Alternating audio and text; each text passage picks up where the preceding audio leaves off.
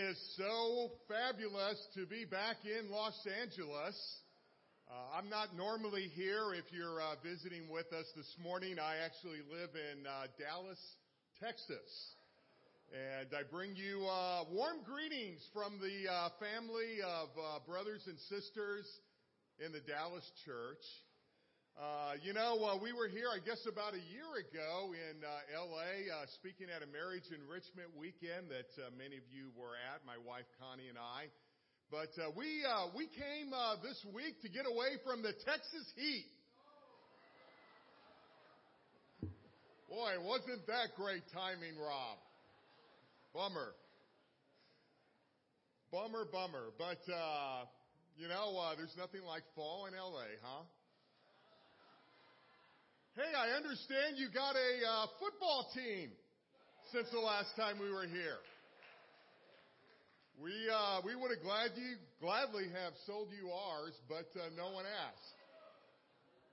We do have a nice stadium, though. Great stadium. But all joking aside, I can't tell you how thrilling it always is to be back with family. Connie and I spent 20 years of our ministry career here in Los Angeles, 20 fabulous years. And 6 years ago, God uprooted us and moved us to Dallas, and we're pretty excited to be there as well. But I love coming back and seeing so many old friends, the Cosbergs, the Lewis, the McCurrys, wow. Maggie and, the Fuquays who we dearly love. I mean, this is just family, and thank you from the bottom of our heart for this warm invitation to be back with you. I have to say this, too. Of all the people we're most grateful for in the central region, and we have so many of you, we're just grateful that you gave us a incredible daughter-in-law. And thank you for leading Marie to the Lord, and we love adding her to our family. And wow, she happens to be Italian too. What more could you ask for, right? I want to talk this morning about something that we've been focusing on in the Dallas church for the summer that we just ended. And it's actually met a lot of needs and stirred a lot of people. So I'm hoping that if I give you a little bit of a potpourri of some of those lessons here this morning, that it will stir your heart as well. The message is entitled 20 Seconds. 20 Seconds of Insane Courage.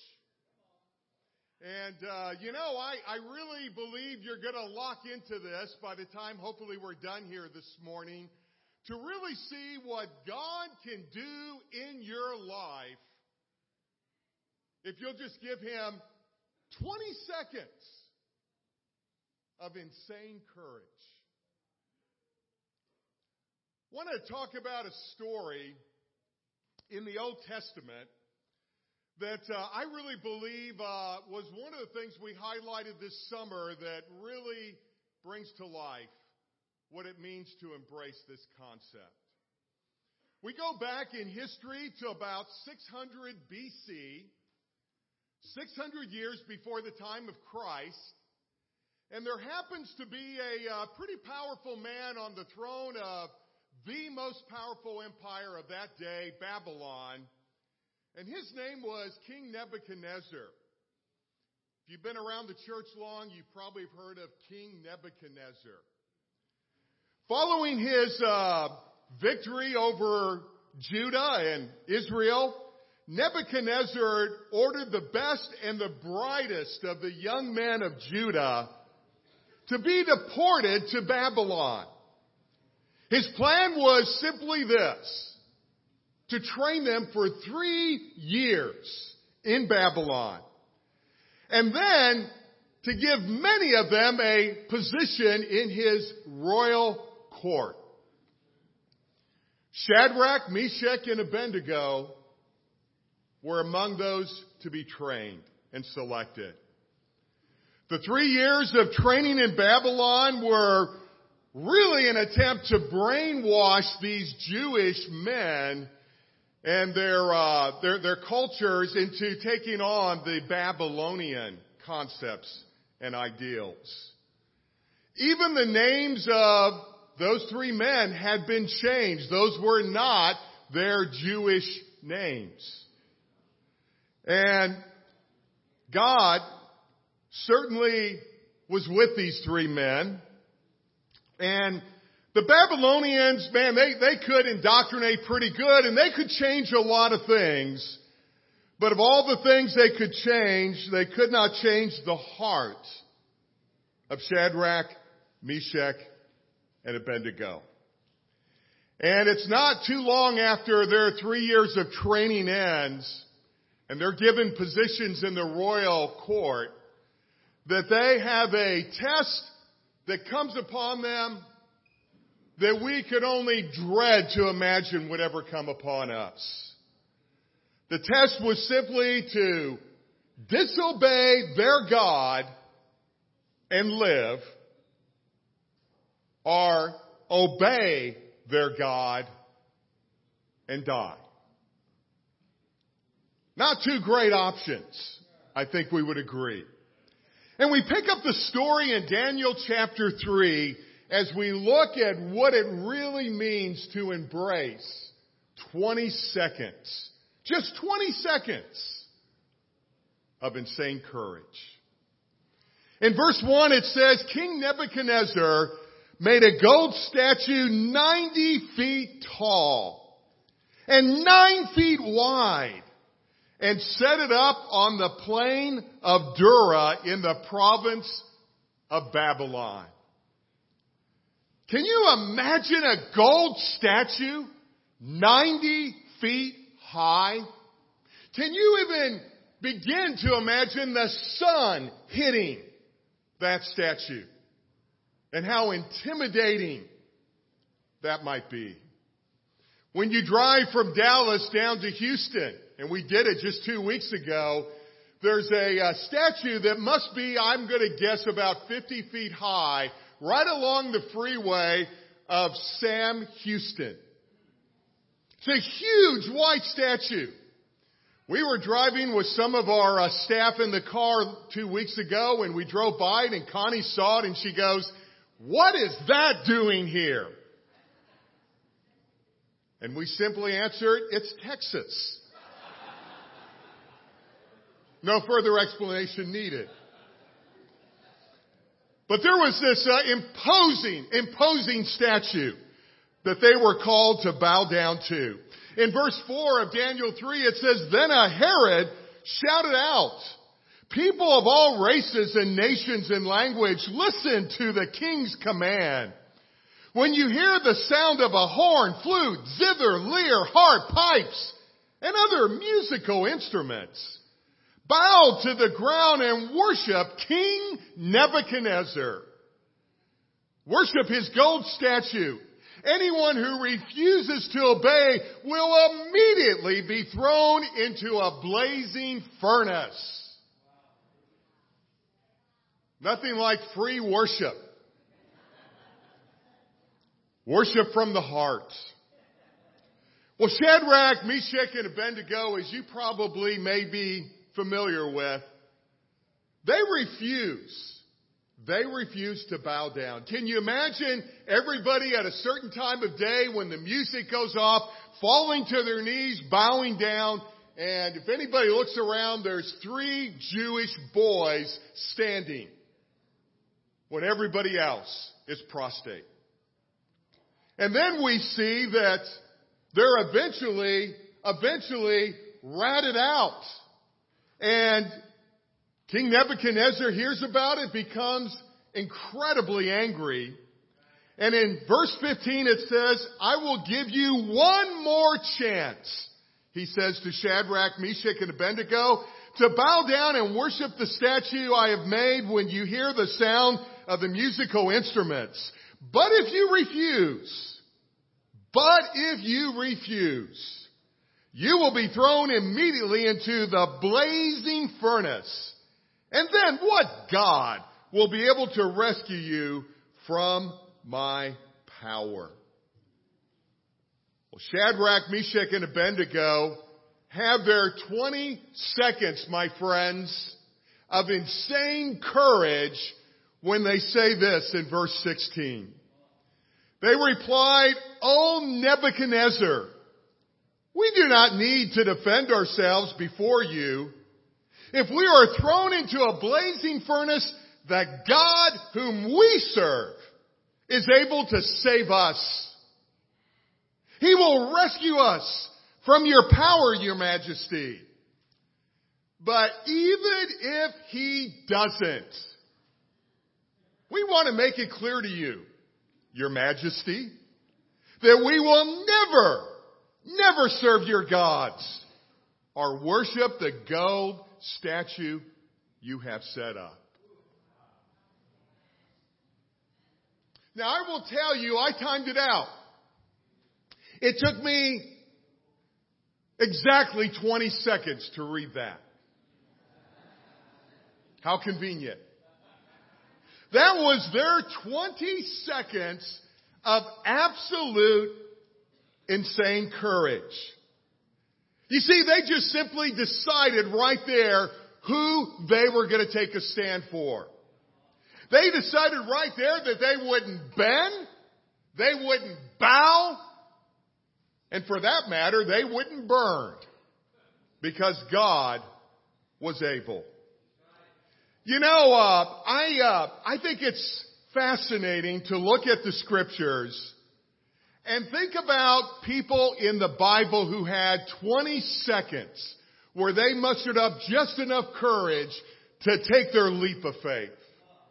I think about things like a fisherman named Peter, who took approximately 20 seconds just to get out of the boat when he said, "Lord, if it's you, tell me to come to you." And he gets out of the boat and he's walking. Folks, he's walking in the middle of the Sea of Galilee. You know, 20 seconds I put before you is about how long it took a young teenager. I think I'm looking at some on the front row here. Boy, I hope that's not the singles ministry or I've just insulted them.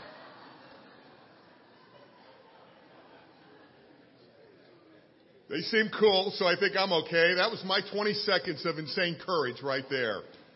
But I think about a young teenager named Goliath. A young teenager named David who went up against Goliath. Another imposing figure. And, it took about 20 seconds for him to run up to that giant and say, "Enough with the God of Israel being defiled." I think about the man who climbed a sycamore tree, who made the decision to get up that tree. It probably took him about 20 seconds to make that decision and get perched in that branch. And the rest, as they say, is history. You know, that's about how long it took for a woman to reach out and touch the hem of Jesus' garment, just believing if she could do that, her hemorrhaging would stop. Or that's about how long it took for two blind men to cry out and keep crying out as they heard Jesus passing by, "Son of David, have mercy on us." 20 seconds, I might also add, on the other hand, is about how long it took the rich young ruler to walk away and to have his face fall. Sad. 20 seconds is about how long I put before you it took for Judas to plant that kiss on Jesus in the garden. I look at my spiritual life. I've been a disciple now for about 40 years. Oh, that's not that long. You haven't had a football team for 50 years. What are you saying? 20 seconds is about how long it took a young college student, I say young now, 20 years of age, and Marty may remember this, to come back from Catholic Mass, hungry, knowing that down in the cafeteria, we were having, as we would call them, hockey pucks, leftover hamburgers from the Thursday night before. And when I heard from my floor mates, that's what they were serving. And my roommate said, hey, my church is having a potluck. Why don't you come? My first reaction was, well, I didn't go to church with you this morning. Nice of you to come back to get me, but I can't go. He said, no one will care. Come. And I said, okay, I'm in. And little did I know, when I went to that potluck after their service that morning, I would be invited back for a Sunday night service. Man, who would have thought they would have had a Sunday night service? Who has Sunday night church? And when I got shamed into going back that Sunday night, I saw something in the singing, in the fellowship, in the preaching that changed my life. And 6 weeks later, I gave my life to the Lord. All that because of 20 seconds of insane courage. You know, 20 seconds is about how long it took me to get up the courage to ask Connie Hill out for the first time. I remember being a little intimidating to ask her out on a date, thinking she could say no. But the rest has been a wonderful marriage of some 37 years. And boy, am I glad I had 20 seconds of courage. You know, that's about how long it took me to knock on a door as a 2-month-old Christian. Do you know how intimidating that is to be 2 months old in the Lord and be in your residence hall and be knocking on doors, inviting them to come to a soul talk? I remember knocking on one of my first doors, and a young hippie was behind that door named Steve Sandin. First guy ever got out to Bible talk. He was a character. His fantasy art was all over the room that he had drawn. And he said, well, I got nothing going this Thursday. Sure, I'll come. And if you go to Minneapolis today, he's the evangelist in the Minneapolis church. But man, did it take 20 seconds of courage for me to knock on that door. I think, 20 seconds of insane courage is about how long it recently took my wife after her mom came out of a coma and she was talking to her saying, Mom, how are you doing? And her mom says, oh, I'm doing so much better. And she said, no, Mom, how are you doing spiritually? We almost lost you. And her mom, after 30-some years of our prayers, answered back and said, I'm wondering that myself. Can you help me? And 3 years ago, we were able to baptize her 83-year-old mother and father into Christ. And a few weeks ago, we were at Sunday morning service with them on the front row, and I looked over and Connie's dad was singing, and I thought, this is like a dream. But her heart was beating when she went there yet again with her mom after decades of uninterest.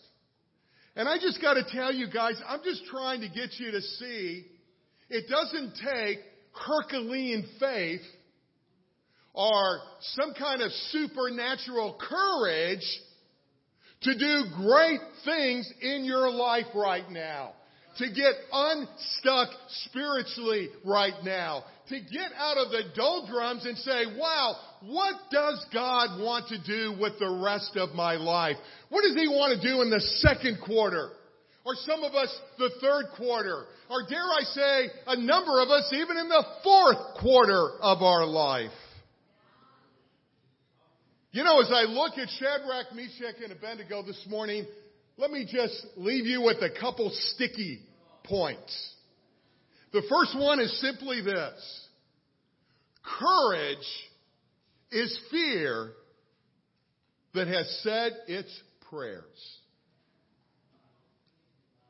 Courage is, I'm convinced, fear but fear that has said its prayers. Nelson Mandela said, courage is not the absence of fear, but the triumph over it. When I look at Shadrach, Meshach, and Abednego, I realize that they were people just like you and I. Man, they were young men who had hopes. They had dreams. They wanted to live. They didn't want to die. They were faced with a difficult choice. Bow down to an image and be burned alive, or stand up for God. And I think I got that backwards, didn't I?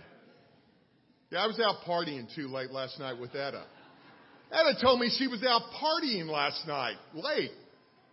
Man, I appreciate that. But I'm telling you, they wanted to live. And here's a question for you to think about. What would you do? Really? What would you do in that situation?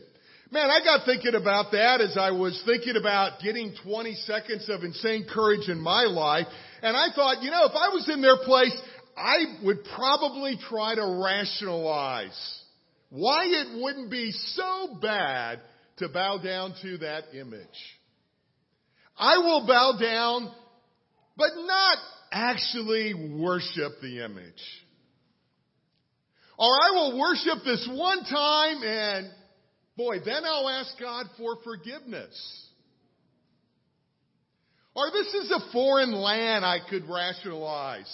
God will excuse me for following the customs of this land. My ancestors set up idols in God's own temple. This isn't half as bad as that. Isn't it amazing how you can always feel pretty good about where you're at right now spiritually? If you just look down that long row, you're going to find somebody that's going to make you feel, okay, I'm not as bad as that. I know how you Californians think.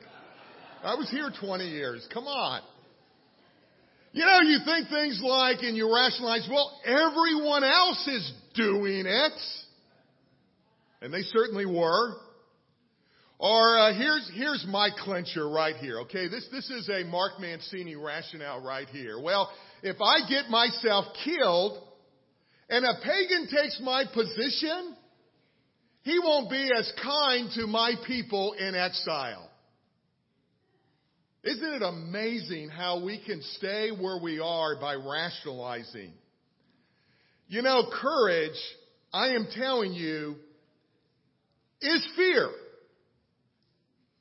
But it's fear that has said its prayers.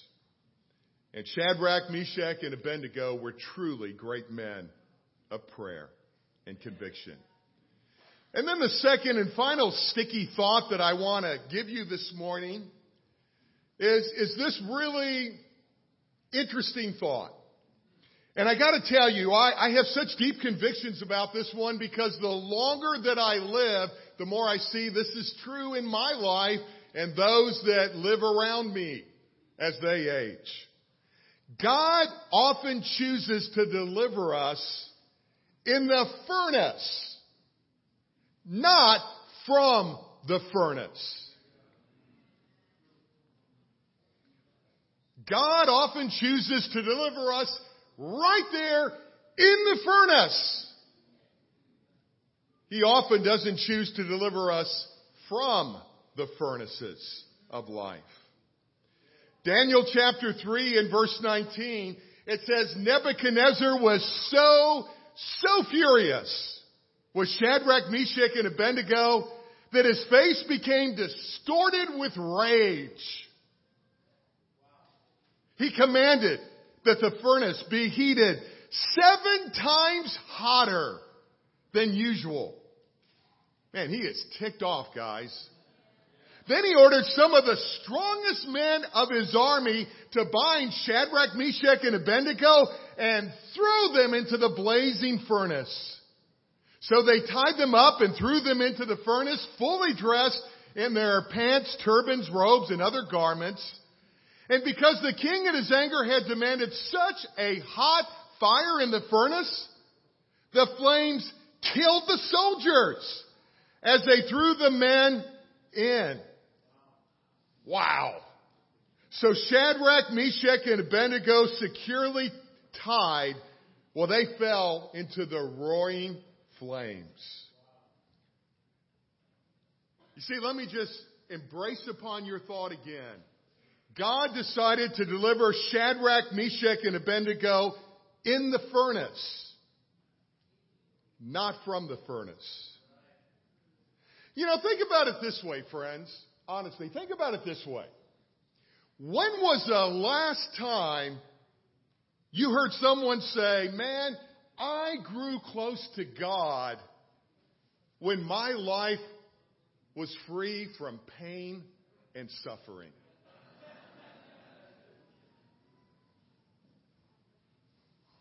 Ease does not equal growth.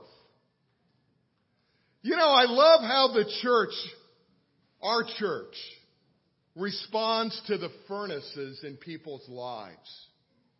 You know, I find it so interesting that in the church, our first response when we hear someone is going through a really, really hard time in life, we just had a incredibly dear sister up in the north region of LA, in our former sector, the Santa Clarita sector, lose her husband on Wednesday. He was the Ventura County firefighter that was actually killed in the rollover of the water truck going up to Vandenberg Air Force Base to fight the fire. I got to tell you, when I got that text Wednesday morning from my son David, I couldn't believe it. I had the news, cable news on later that afternoon when I was working at my desk on some office stuff, and it even made the national news, and they had a picture of this woman's husband, our sister's husband, right up there on national news. And I'll tell you, when I think of situations as tragic, as gut-checking as that, you know, the church's first response is to often pray, Lord, take this situation away if it's reversible. You know, if someone has cancer, and I've had cancer in my life, you know, the church's response is, Lord, heal him of his cancer. And you know, I don't want to discourage people from praying that prayer. That's a great prayer. But I think perhaps first on the list of prayers in a situation like that is, Lord, help him to learn what you want him to learn through this suffering.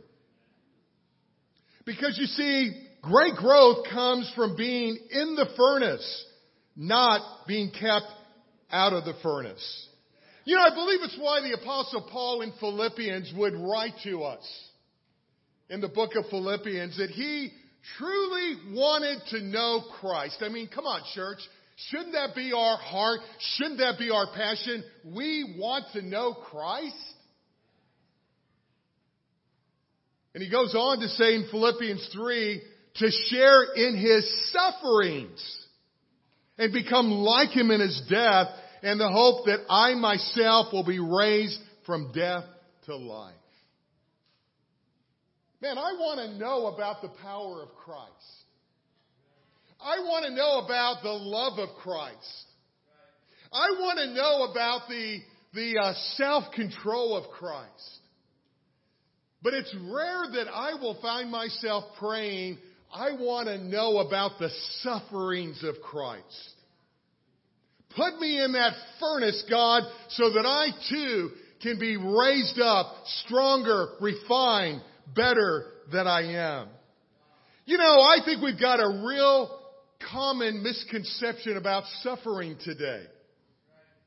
Suffering doesn't take us out of the game. Rather, suffering can actually put us into the game. Nothing turns us to God quite like suffering does. You know, as I went through my battle with cancer, I just started to make a list as I was coming to terms with a deeper need for gratitude in my life of what suffering can refine in me if I'll embrace it. And here are just a few of the things that I wrote down. Suffering, well, it purges the sin from our life. It can strengthen our commitment to God, and it certainly has in my life. It can force us to depend on His grace. Man, in our own strength, we don't see the need to humble out and walk and embrace the grace of God.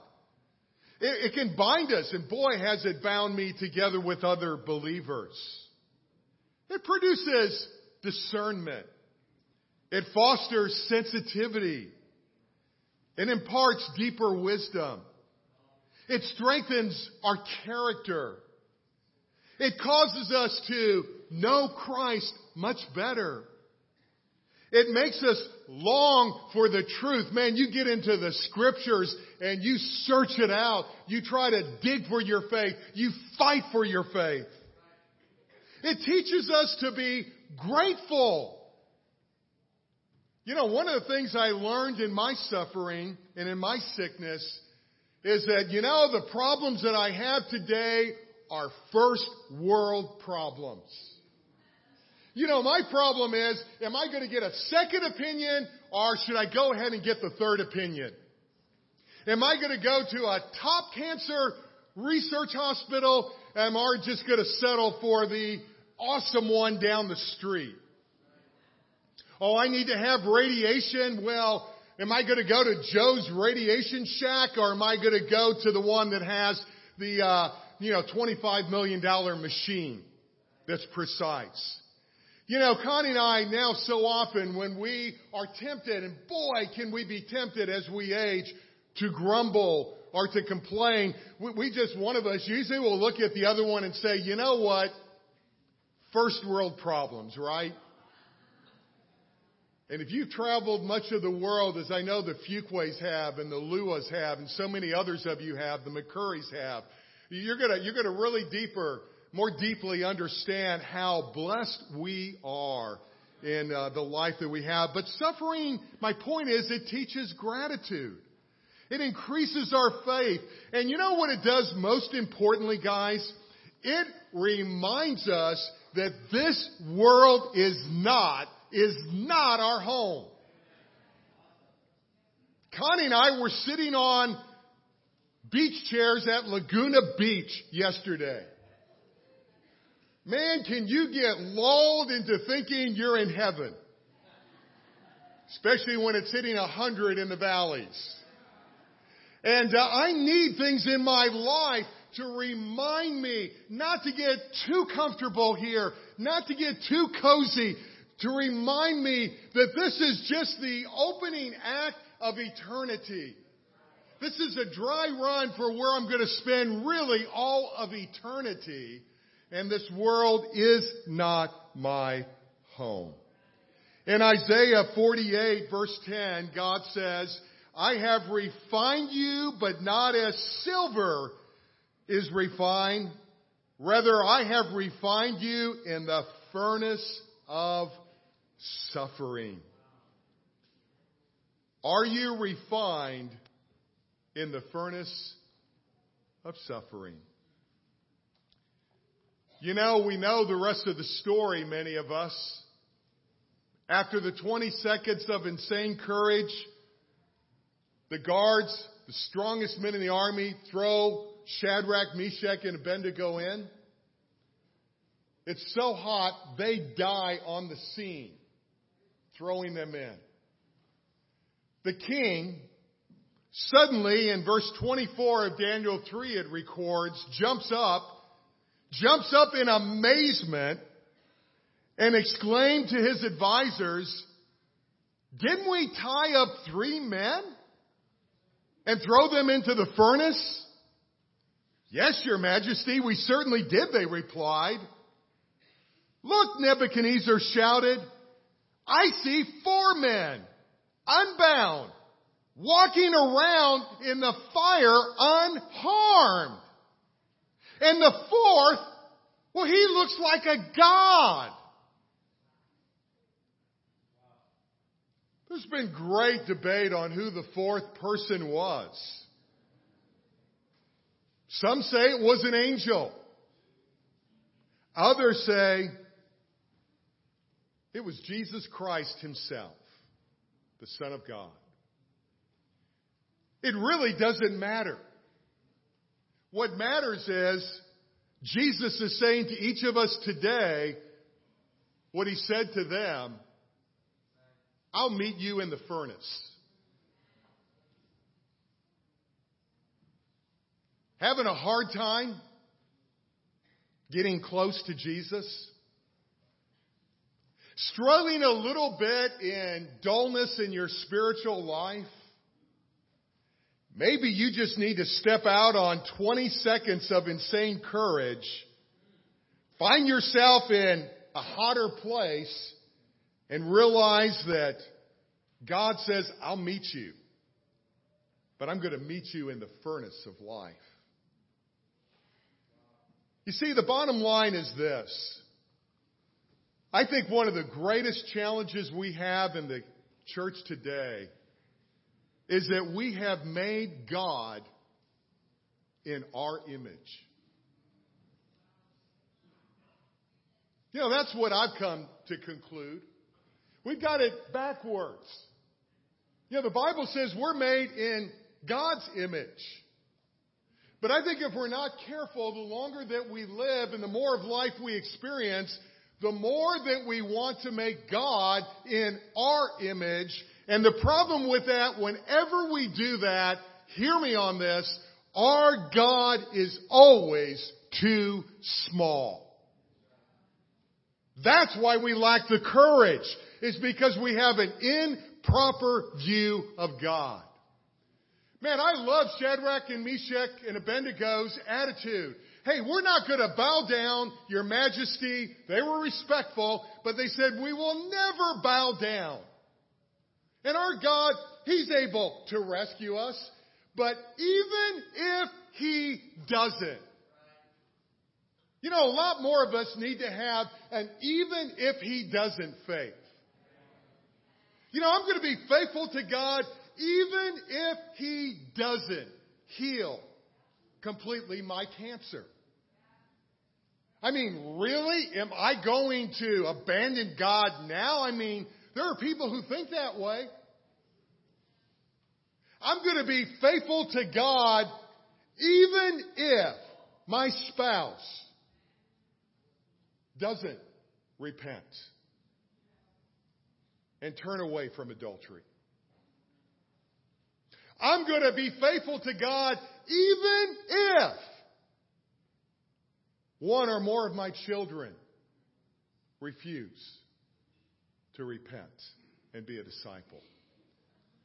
You see, I made a decision when I made Jesus Lord of my life that I was going to get my butt to heaven even if no one else wanted to go. That's a Marty Fuquism there. Threw that in for Marty. But I'm going to get myself to heaven even if nobody else wants to go. Now, the truth is a lot of people want to go. But I'm not going to be on the roller coaster of I'm down now because my parents are disciples, or I'm up now because my spouse is acting more godly, and you get the idea. You get the idea. You see, our God, for most of us, can be too small. And let me close by giving you some ways that you know your God is too small. Here's some ways. If your God's job description reads, make my life more comfortable and convenient, then your God, I'm telling you right now, is far too small. If your God says things to you like, well, don't take risk. Play it safe. Stay close to shore. man, then your God is way too small. If your God's job description is to obey you and do what you want when you want to do it, if your God is a genie that exists to grant your wishes and make your life easier, then I'm here to tell you this morning, your God is not a Texas-sized God. Your God is too small. If your God, on the other hand, operates on your timetable, if you keep God's calendar for Him, then I'm here to tell you your God is too small. Do you know that if your God loves Americans more than He loves Iranians? If your God is always saying come, but never saying go, then your God is too small. If your God never wreaks havoc in your schedule or messes up your plans, if your God never asks you to do something that isn't in the budget, if your God, here's a good one, needs a certain president to be in office to accomplish what he wants to accomplish in this nation and in this world, then I'm here to tell you this morning some good news. Your God is way, way too small. If your God's dream for you is to retire and to spend a couple of decades taking life easy. We just had an elder retire at age 70 from the payroll of the Dallas church. Marty was asking me this morning, what's it like? And I said, well, honestly, I haven't seen anything change other than they don't get a paycheck. And if your God's dream for you is to retire and spend a couple of decades taking life easy, then come on, guys. Where's the Caleb spirit in here? Your God is way, way too small. And finally, if your God is just fine, I mean, just fine, spending an hour and a half with you each week in church, not expecting you to open your Bible daily, not expecting you to encourage one another daily, not expecting you to proclaim His Word daily, then boy, please understand, you've made God in your image, and your God is far too small. Man, if your God looks at your sin of lust, your sin of gossip, your sin of greed, and says, well, it's no big deal. Everyone in Southern California struggles with this. You're better than most people. Then I just want you to know with all humility here, your God is too small. And if your God says your marriage is just too messed up, your family right now is too fractured, you're too old, you're too young, you're too broken, you're too shy, you lack talent, you don't have a spouse, or adequate leadership, forgive me guys, then your God is too small.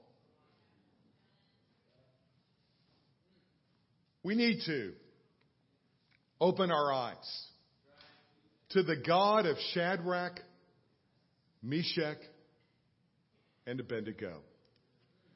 We need to ask ourselves, what is it right now that God, the Holy Spirit through us, is spurring us on to do? Maybe He's calling you to pick up the phone right now and mend a broken relationship. Your 20 seconds of insane courage. Maybe He's prompting you to speak an encouraging word to someone who's outside of your comfort zone. You know, that neighbor right next door that you need to find out where they go to church or if they go to church. Maybe He's nudging you to open up about a sin that is crouching right now at your door. That takes 20 seconds of insane courage, but in 20 seconds you can get it out. Maybe He's telling you to say no to a few comments that will enable you to spend more time, a few commitments rather, that will enable you to spend some more time with your family. Maybe He's calling you to trust Him about your finances and give more sacrificially. Maybe He's telling you to use that spiritual gift you know you have, but you've been afraid to use. Man, the list could go on and on and on. The point is, any act of change, any act of bravery simply requires nothing more than 20 seconds of insane courage. And the rest, as they say, can be history. At this time, we have an amazing opportunity to reflect on what the Holy Spirit has put on our heart from this message as we examine ourselves and embrace our cherished time of communing as a family of God. Take a moment here before you pray to reflect and say, okay, here is my commitment move. Here is my call to embrace this 20 seconds of insane courage. And I look forward to hearing the stories of changed lives because people like Jesus stepped out on faith and embraced the furnace in their life. Let us pray.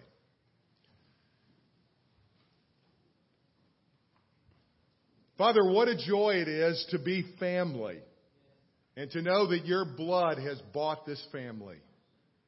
I thank you for my brothers and sisters here and what they mean to Connie and I and so many others across the world. Thank you for the great example of the LA Church, but help it to be a church in the years and the months ahead to be a church who truly sees how great you are